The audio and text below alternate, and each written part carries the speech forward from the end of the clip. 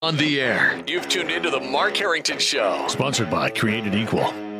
Time is running out for our nation. I beg of you, you need to stand against the evil that's plaguing our nation. If you don't like abortion, don't have one. The only thing that can be said to be objective truth is that there is no objective truth. Like, you kill a baby fetus, the same thing as killing any old inanimate object. I would argue that we certainly are not all created equal. Mark is training a new generation of leaders. To take on the culture of death and win. You young people, it's your movement now. It's not your parents anymore. The blood that is shed cries out to God from the ground for justice. And now, here's Mark. Well, we got breaking news coming from Washington, D.C. Apparently, Senator Mitt Romney is going to vote up or down on President Trump's nominee for the United States Supreme Court. Coming from Washington, according to Politico, it says this. Mitt Romney is quoted as saying, "I intend to follow the Constitution and precedent in considering the president's nominee. If the nominee reaches the Senate floor, I intend to vote based upon their qualifications." So, folks, this pretty much seals the deal. I've been saying ever since the death of Ruth Bader Ginsburg that Mitt Romney was the key because we knew Murkowski and Collins were going to defect. But Mitt Romney was always the wild card, and now Mitt Romney seems to be on board with the president, which would give his nominee 51 votes when and if it comes to the floor. So this is a fait accompli now, I think.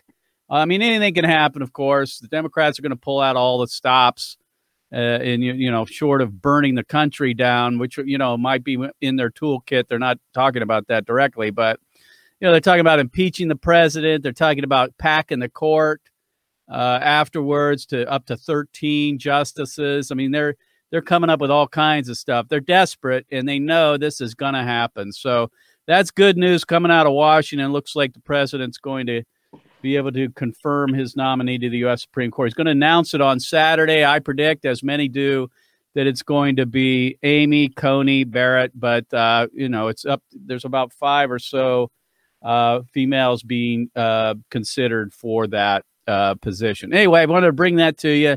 If you hadn't heard already, Mitt Romney looks like he's going to be a yes vote for President Trump's nominee. Now, listen, today what we want to be talking about something related to that. In fact, we're going to get to Roe versus Wade later on in the program and whether Christians should be willing to defy the ruling of Roe v. Wade. We're going to talk a little bit about Roe v. Wade and the Supreme Court and so forth. I spent a lot of time on this program dissecting all of the complications regarding the court. I'm not going to do that today. You can go back and listen to me on past occasions if you're interested. But what we want to talk about today and what I've wanted to do for a while is just discuss kind of in detail Romans 13 and the admonition in Scripture to follow or obey the government. There's been a lot discussed, talked about, written about over the last 6 months since the government began handing down these restrictions regarding COVID, and the church's reaction to that, whether we should regard those restrictions, at what level we should, and some churches have done it one way, other churches have done it another way. And so what I want to do is talk about today the issue of whether we should obey God rather than men when it comes to the COVID-19, and then we'll broaden it generally to Romans 13. And this has all come to a head basically because Reverend John McArthur of Grace Community Church in California has defied Governor Gavin Newsom's edict that they not have church. And that has made national news, and John McArthur's appeared all over the place talking about this. And so that's kind of brought it to the fore. And so, some churches aren't even meeting now. Others are. And then there's kind of a hybrid of churches that are doing certain things that the government's asked them to do. But we want to talk about that today. We want to talk about Reverend McArthur's position. And generally, should Christians obey civil authorities? Where do we get that from? I want to ask the question, what's the difference between biblical obedience and civil disobedience? And so in order to do that, I brought on my good friend and pastor, Sean Meyer.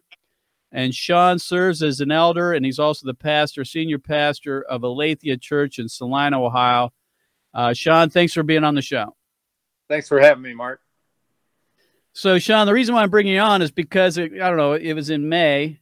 I happened to watch a bit of your sermon. It was on Zoom at the time, dealing with Romans 13 and the role of government, the role of a Christian in obeying or disobeying civil authority. So I thought I thought it was a great teaching, by the way. But anyway, I thought having you on would be a good thing for our listeners to kind of go down through this.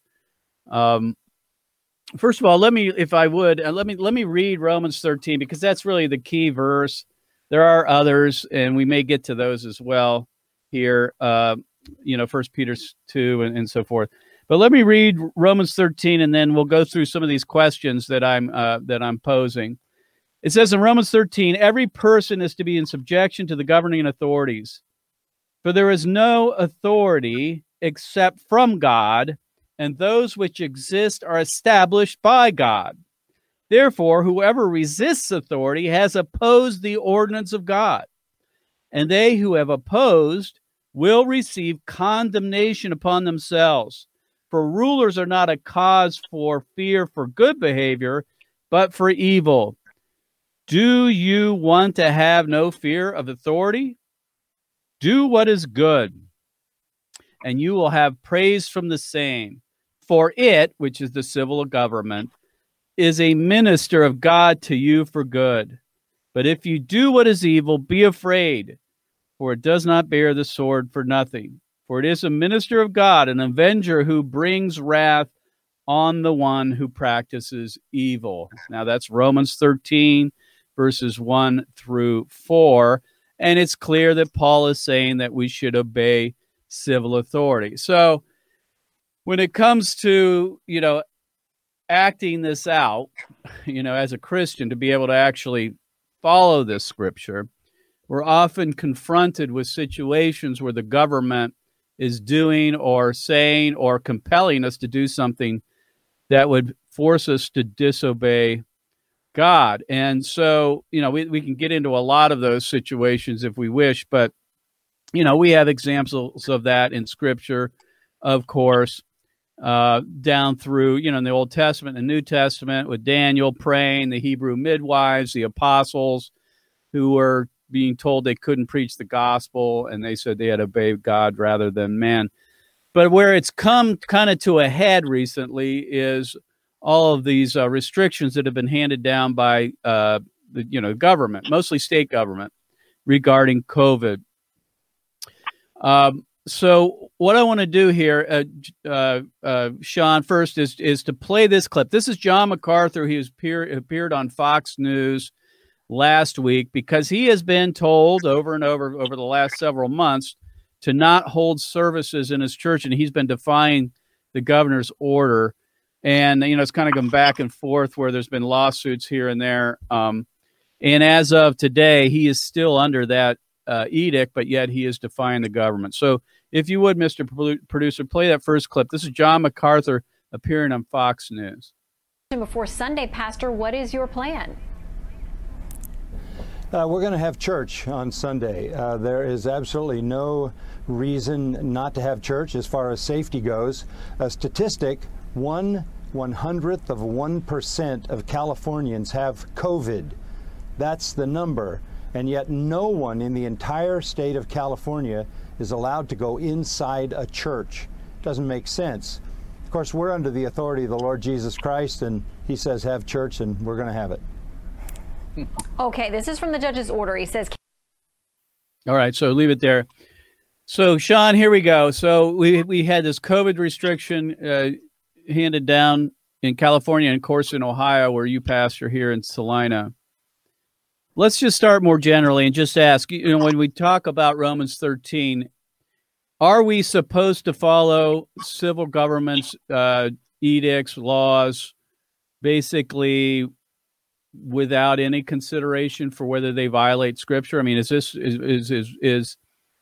is Paul basically saying you need to follow the government's rules and laws regardless of how those affect you? Well, certainly not. And I think for most people who believe we should comply with COVID regulations and edicts and mandates, even they would not believe that we have to in every case, regardless of what was, what we're being asked to do or commanded to do. We wouldn't always have to do that. But what I'm hearing from friends, good pastors that are kind of going along with some of this is that this is not Shadrach, Meshach, and Abednego being told to bow down to the golden. This is a different kind of thing. McArthur says the Lord Jesus tells us to gather, and he said so. That's the authority that I'm recognizing here. It's interesting that I would put the United States Constitution ahead of any governor, and the U.S. Constitution says we have the right to gather, and so the real question is, under what circumstances does a governor have the authority to set the Constitution aside for the time being? And that's the real, I think, matter at hand. And indeed, does he have that authority? My guest is Sean Meyer. He's a pastor in Salina, Ohio, at Aletheia Church.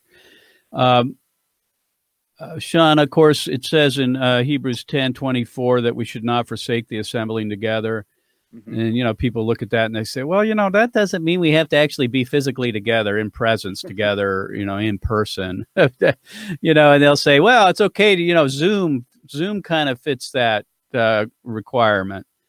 How do you take that? Because that's really that's the scripture that John MacArthur is probably looking towards, right? We are told to assemble together. That is a clear admonition in Scripture. Yeah, I think so too. And for the record, when our church, at the very beginning, when everything was uncertain and we were told that we need to flatten this curve because we don't want to overwhelm our hospitals and our healthcare resources, we actually decided not to meet and to have an online gathering, so to speak, even before the mandates came out, because we were just doing what we thought was the responsible thing to do. We didn't want someone in our congregation to get hurt.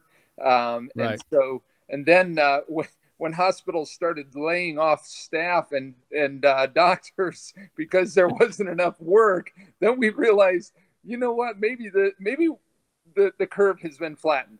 And so that's when we decided we're going to gather again, regardless of what we're being told by the government. In fact, people would ask me, well, are you allowed to do that? And I said, well, frankly, I don't even know right now. I'm not keeping up day to day with the changing mandates. We just know we're a church and we get together. But as far as getting together on Zoom, that's not getting together. Right. It really isn't. There's nothing like being face to face with God's people. You can't accomplish that through, electronically. It's impossible to get the same effect. And so is it something that we can maybe use when we have to? Sure, but it's not. It's much less than ideal. Right. And in a case of emergencies, or in a case like this, where many people didn't know what it was going to look like down the road, and to be prudent to take care of your congregation, you met on Zoom. One of the things that bothered me early on with this was, the churches were never told not to meet. Even in Ohio, they were never told not to meet. They were required to meet, under 10 or 50. I don't remember all of that before. But what concerned me the most is they kind of agreed to the label of being non-essential.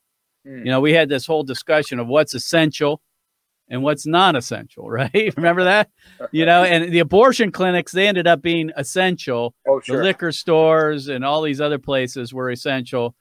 And the churches were never told they were non-essential, but they behaved like they were non-essential because they didn't open. And that really concerned me, that we are sending a signal to the culture, to those people we want to be reaching in our communities, that we're really not that needed. It's not that important that we meet. How do you feel about that? Because that one really kind of set me off a little bit. Yeah, and the church is essential. It is essential that we're meeting together to equip and encourage and admonish and all of the things that the scriptures tell us we need. We need this like we need food.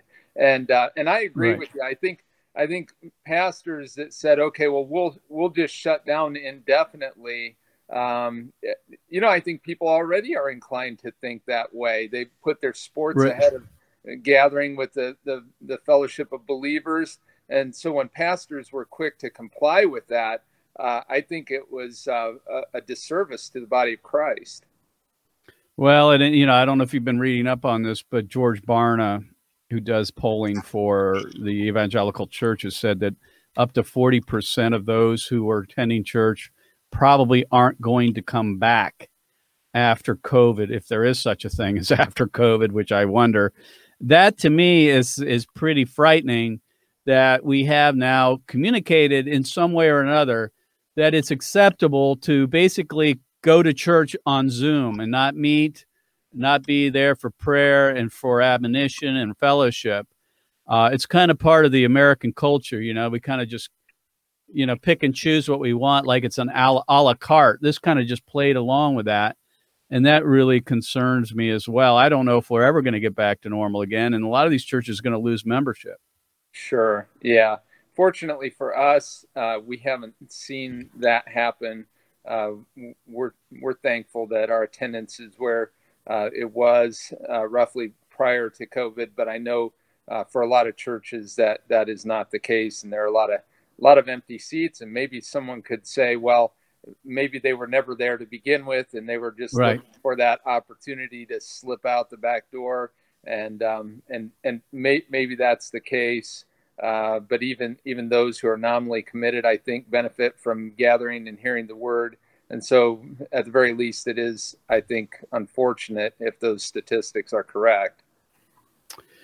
So, Mr. Producer, if you would, cue up this second clip. This is John McArthur going through some of the restrictions that are put on his church in California. We don't have many of those here in Ohio, but we do have some. It just seems like the church is being treated differently. In fact, many of the churches are going over and above what the government has actually told them that they need to do.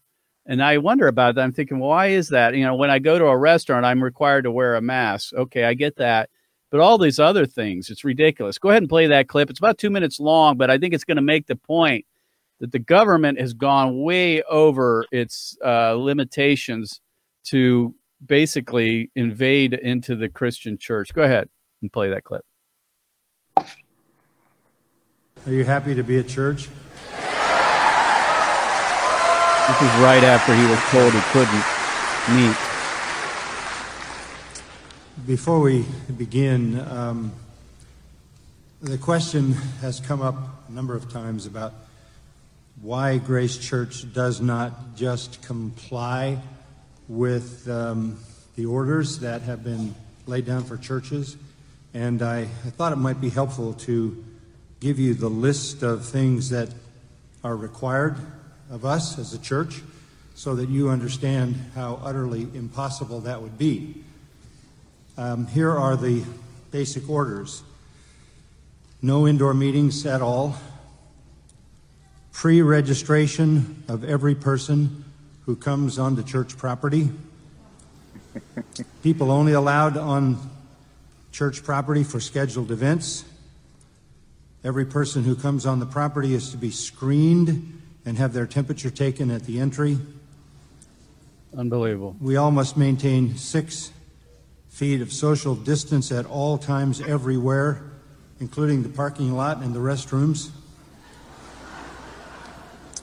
Every other parking space must be left vacant.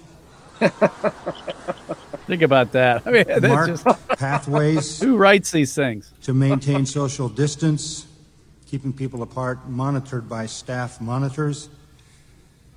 Everyone always wearing a mask. Restroom monitors to control 6 feet social distancing at restrooms. Tape on the ground marking distance. Signs indicating these mandates, and also full exposure on social media.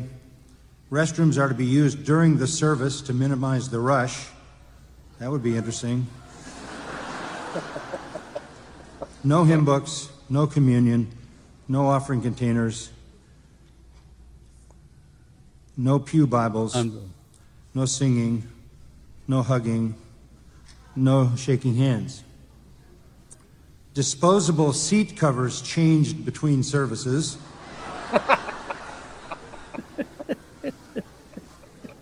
And the services have to be shortened.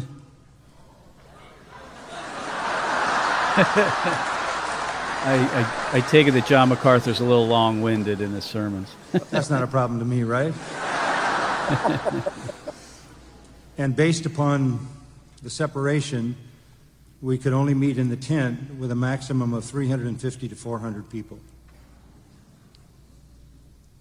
You can see that these are the requirements that would completely shut the church down. All right, you can Anybody end it there. who comes in contact, so John McArthur, coming out. I think it's really important to look at the list. Sean, this isn't happening across the country. It's happening in California and some other states where the government's handed down these crazy onerous, limitations on how you can go about having church. I keep hearing from Christian leaders that, it's only temporary. And that, if we just go along to get along right now, we follow what the government says, it's going to go away and we'll be able to return back to normal. Now, maybe that's true, and I hope it is. But doesn't it condition us based on, some of these are ridiculous, right? Yeah. Not all are, but most are. And then you look, as you know, Alice, 6 months out, you go around, go about your business, you go into a store, you do this, you do that. And just some of the things we're doing are absolutely ludicrous and crazy. Mm-hmm. But to me, it's a concern for me is that aren't we conditioning ourselves for further intrusion down the road if that were to come about, especially when we're looking at, we've got so much upheaval and unrest in America. Who knows what the government can do? And I'm afraid that if we're willing to cave in on this kind of stuff, when it comes to the bigger things, are we going to cave in on those?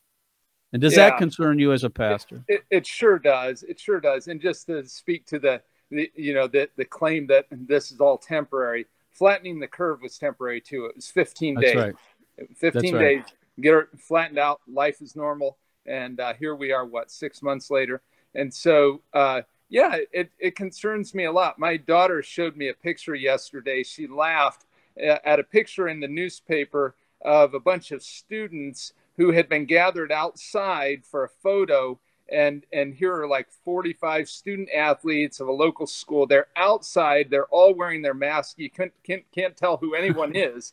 And I said, that's actually frightening to me, because here are all these kids who are just being trained to conform and to comply, regardless of how ridiculous the rules are. And I think that that's a danger in the church as well, that we're, some people will say, I'm not going to fight and die on this hill. I'm not going to fight and die on the hill of wearing a mask or not wearing a mask.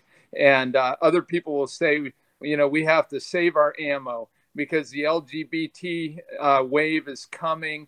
And if we're seen as stubborn and resistant now, then, they'll say, well, you guys were fighting the masks. Give me a break. And I actually agree with you. If you're saying this is conditioning God's people to just simply follow along with whatever edicts come down, then I think that's a problem. And if that's what Romans 13 is telling us to do, then that's what we have to do. But I don't think that that's what Romans 13 is telling us we're supposed to do. Right. Yeah, so let's get back to Romans 13, and then I want to transition to something else. Of course, has been in the news, and that is Roe versus Wade. I know this is a big topic, but when, or if, or how do we defy the government? I mean, is the Bible clear about when it is that we can clearly say, no, I'm not going there. You're not going to force me to do this or the other thing. From your perspective, so we can leave our listeners with some kind of grid. I mean, obviously, it says here that the civil government is a minister for good to bring wrath against evildoers. That's the idea. But when government goes over and above its limitations given to it by God and our Constitution, when do we draw that line? Yeah. Well. I know it's a tough. I mean, it's broad. Yeah. It's a tough question, but do your best with that one. Well, yeah. One thing that's for sure is if the government's telling us to disobey a direct command of God, then that's a no-brainer. I think almost everyone is going to agree. And there are biblical examples of those. That's why we can draw those out, like exactly. The apostles, for an example. Sure, exactly. And so, for me, the question is a question of legitimate authority. And so, for example, you live in Franklin County, is that right? Right. Yep. Yeah. Okay. So if you're in your house some night, Mark, and the doorbell rings, and you go to your door, and you open it up, and hello, and someone walks right through the house and says, "I'm so and so. I am the Franklin County Food Safety Inspector." And I'm here to go through your pantry. I think you're going to have some questions, and maybe the first question is, did I vote for you? And if he were to say, well, no, this is actually an appointed position. Oh, okay. So it's who appoints you? Is that the county council? Who appoints you? And he says, well, actually, I appointed myself. This is a self-appointed position. And he's going through your pantry and he says, boy, a lot of sugar here, a lot of fat. I'm going to need you to get rid of this. We're going to throw this stuff away. And are you going to, when he leaves, are you going to say, well, honey, he is the Franklin County Food Safety Inspector? Or are you going to say, don't answer the door for that guy? And so the question is, if anyone who comes to us and says, here's what you have to do, I think the first question is, do you have the authority to mandate this? And so does a governor have the authority, the rightful authority under God? Because yes, every authority instituted among men is from God. We recognize that. Right. But what is our authority? Are people from all over the world trying to get to the United States because they like our dictators better than they like their dictators? Or is it because, hey, I get to have a say? This is a representative republic, and I want to be a part of that. And so our Constitution says that the power rests in the people, and that we have there's accountability, we have representation. And so if someone gets outside of that, the ironic thing is the very people who are telling us that we have to comply, they're kind of Romans 13 absolutists. They're telling us we have to comply with everything. Those folks, I would say, are actually defying the legitimate authority by giving credence and encouraging, what's the only word I can think of is tyrants. If they're encouraging and complying with tyrants, I think that they're the ones that are defying Romans 13, because the legitimate authority is the Constitution. We have a process. We have 3 branches of government. There's a process for legislation. We don't live under a king anymore. We don't have edicts. We don't have mandates. And so at that point, I think that we have to say, okay, the government does not have the authority to step into the realm of the church and tell us, I would actually make that argument even more broadly.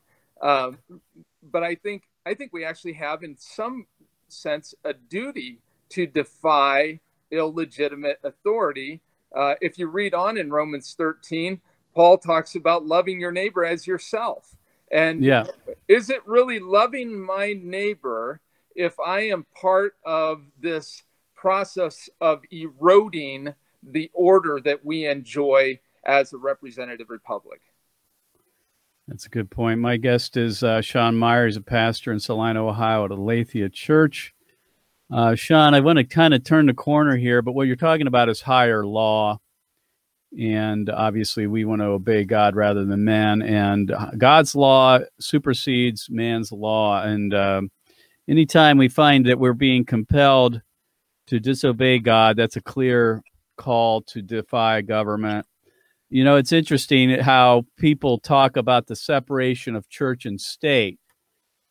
You know, they only want it to go one way. You know, they want Christians to stay out of culture. They want them to stay out of politics, out of society. But when the government starts intruding on the church, then it's okay. You know, it's a one-way street, unfortunately. So, you know, I get it. So let's move to abortion. You know, it's funny that John McArthur, and I don't know if the backstory on John McArthur, but John McArthur was one of the main voices that shut down Operation Rescue in the 90s when he came out against rescues in California. His church was asked to support it. He was asked to support it. And that was Operation Rescue, for those who have not been around for a while, was the blocking of abortion mills, physical blocking, barricading, if you will, bodily barricading, rescuing children. And he opposed that, but now he's come around. So, you know, I'll forgive him for what he's done. But Operation Rescue is one of those big deals where there was civil disobedience on a mass scale in the Christian church. And it's been like 30 years. I don't want to get into whether, you know, you feel like that was legit or not, but we have the issue of abortion, for an example. We have babies being killed, basically, you know, almost up to 1 million a year, 2,600 a day.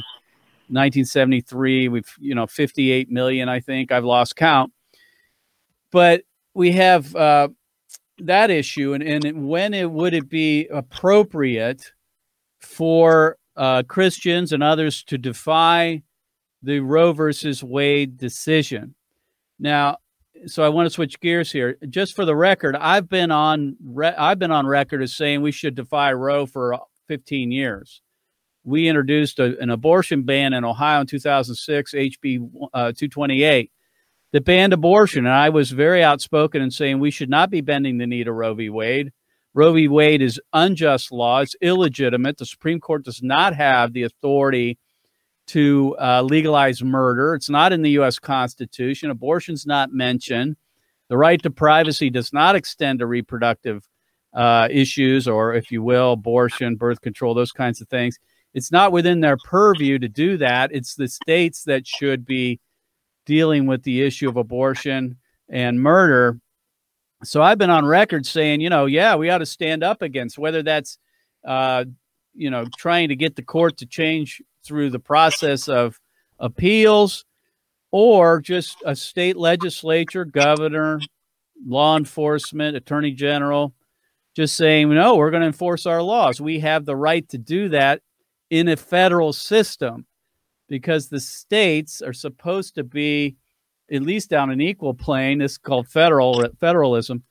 Actually, we're supposed to have more authority than the government, than the federal government. So the states should be able to pass laws regarding abortion and to enforce those. So I've been kind of on record saying, yeah, we should do that if possible. So where do you stand on that? I know we've talked, at some length about some of this, and I know you've done a talk about it, and I'm hopefully folks are going to be able to post a talk that Sean did at a recent pro-life conference regarding this and other issues when it comes to whether we defy Roe v. Wade, whether we are intermediatists in the sense that we should abolish abortion altogether or work towards incremental ways of restraining it on the way to ending it.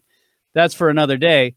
But what do you think about that? Should Christians disobey Roe versus Wade, which is, so-called the law of the land, although it's really not. It's just an opinion of the Supreme Court. We treat it as law. It's de facto law, kind of like income taxes. Income taxes we never voted on, by the way. There's there's no amendment to the Constitution actually that compels us to pay income taxes, but everybody does it. I mean, everybody follows Roe v. Wade because they look at the Supreme Court and say, oh, well, if they've spoken, we're supposed to follow it. Where do you land on that? Because I think that's one of those issues that we need to be dealing with, especially now with the court, with an opening on the U.S. Supreme Court. Well, a moment ago, I asserted that we have a duty to defy an order, an illegitimate order, when it comes to not assembling together. So certainly, right. if there's a law that says it's illegal for one human being to kill another human being, we certainly defy that as well. The question is, what does defiance look like? Especially if we're told to do it. Right. If we're saying you must kill your baby, clearly that's a violation. Or have some part in it. For example, pharmacists who are told they have to dispense the morning after pill, or these chemical abortifacients. I would say in that case, defiance is pretty easy. I'm just not going to do this, even if I have to, lose my license. But I think for a lot of us, the question is, what does defiance look like? Mm-hmm. And I would say that wherever we're asked to have a part in the killing of innocent life, then we are to defy Roe versus Wade. The question of how I get others to defy Roe versus Wade becomes a stickier question. Right. No doubt about it. So we're talking to Sean Meyer with the Lathia Church in Salina, Ohio, about Romans 13, when and if we should be following the orders of our government, and we're talking about Roe versus Wade. Not to get into the practical aspects, but nullification in the U.S. federal system is something with a storied past. We know all about it, right?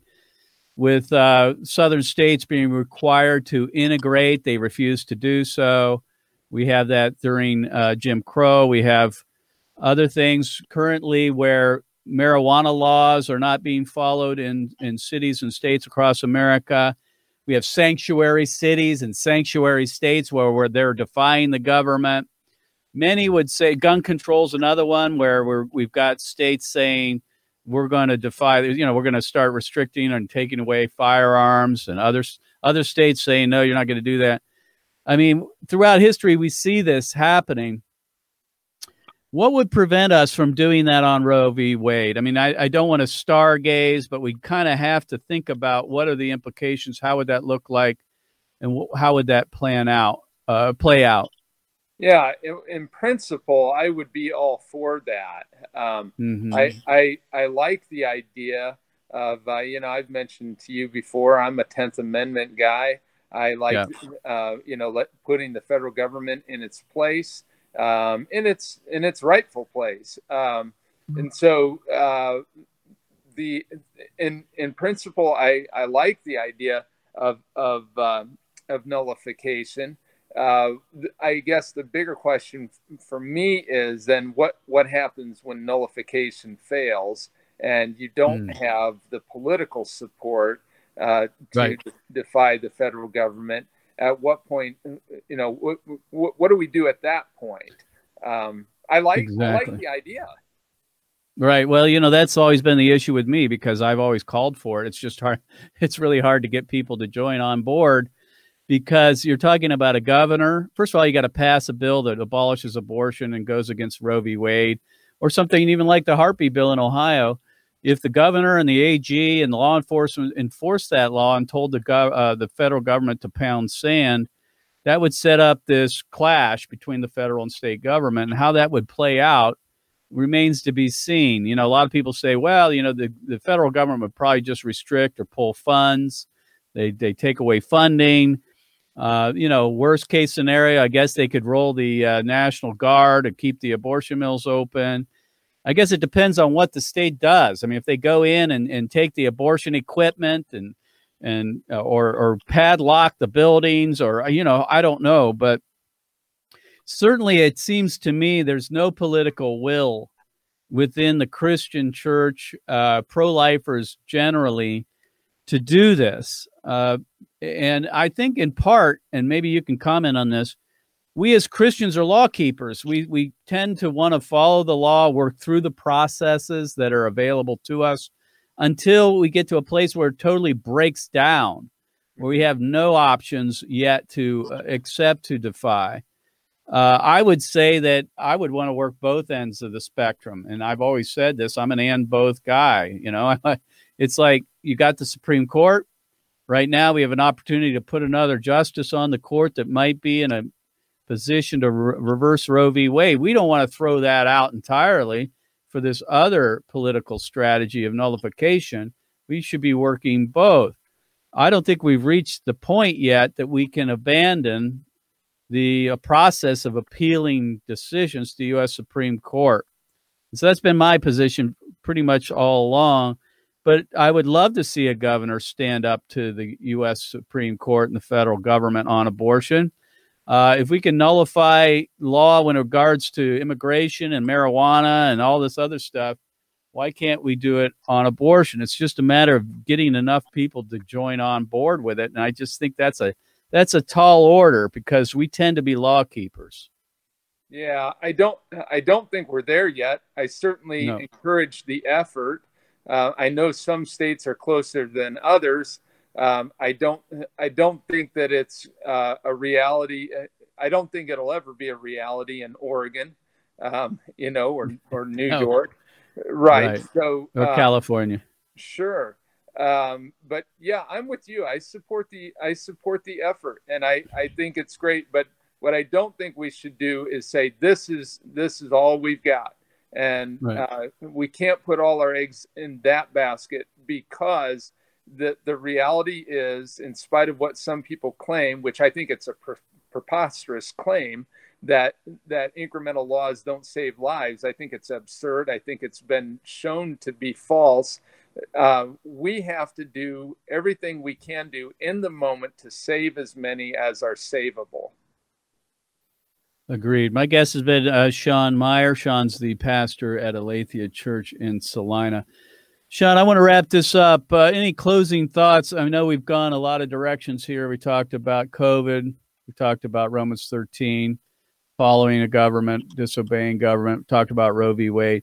If you would, just leave some parting words, maybe some marching orders for those who are listening and they're trying to work through all of this in their mind as to their church, what their church might be doing regarding the COVID restrictions, this whole issue, because I think we're going to be facing this over the coming years more than ever, where the government just seems to have a knack for taking away our rights and forcing us or trying to force us to do things that are not scriptural. If you would, just leave us with some parting words. Yeah, well, I think my parting words for any Christian is be faithful wherever God has called you to be faithful. Sometimes that will mean resisting evil, and be bold, be courageous, but let's not lose our joy. Let's not forget that the Lord Jesus has reached down and he became incarnate for us so that we could receive eternal life. And so regardless of how bad things get, even if we end up in jail, we always have a reason for joy. And then to take every day and live a life of love, as the Apostle Paul called us to do, not just with our friends and our neighbors, but even with our enemies, that as we work through all of these issues, we're called to a life of love. We're called to the joy of the Lord Jesus. And I think those are the things that are really, really bigger. All of this is very important, but God's people will be known by the love that we have primarily for each other. And my encouragement to every Christian listening is, let us be known by our love. Amen. And I'm with you. I don't agree with everything our church has done. I don't think anyone agrees with everything their church is doing, but we need to be civil in our disagreements. We need to do it with brotherly love and kindness, not being disagreeable, working through the problems and thinking the best of one another. upholding them in the best light. That's what we're called to in Scripture, to be good neighbors. So we don't want to be, that person that's constantly objecting to every little thing that comes down the pike. I think that gets a little bit annoying over time. So, folks, you've been listening to the Mark Harrington Show with your radio activists. You can find out more by going to markharrington.org. You can follow us on our Facebook page at The Mark Harrington Show. You can also pick us up on terrestrial radio in Columbus, in Ohio, in the at WRFD. That's AM 880 WRFD, and WCVX 1160 AM in Cincinnati. Sean, thanks for being on the show. Thanks for having me, Mark. All right, we'll see you next time, folks. God bless you. God bless America. And remember, America, to bless God. You've been listening to Mark Harrington, your radio activist. For more information on how to become a witness against the evil plague in America, call Created Equal at 614-269-7808. That's 614-269-7808. Or go online to createdequal.net. Createdequal.net. Be sure to tune to the Mark Harrington Show next time for your marching orders in the culture war.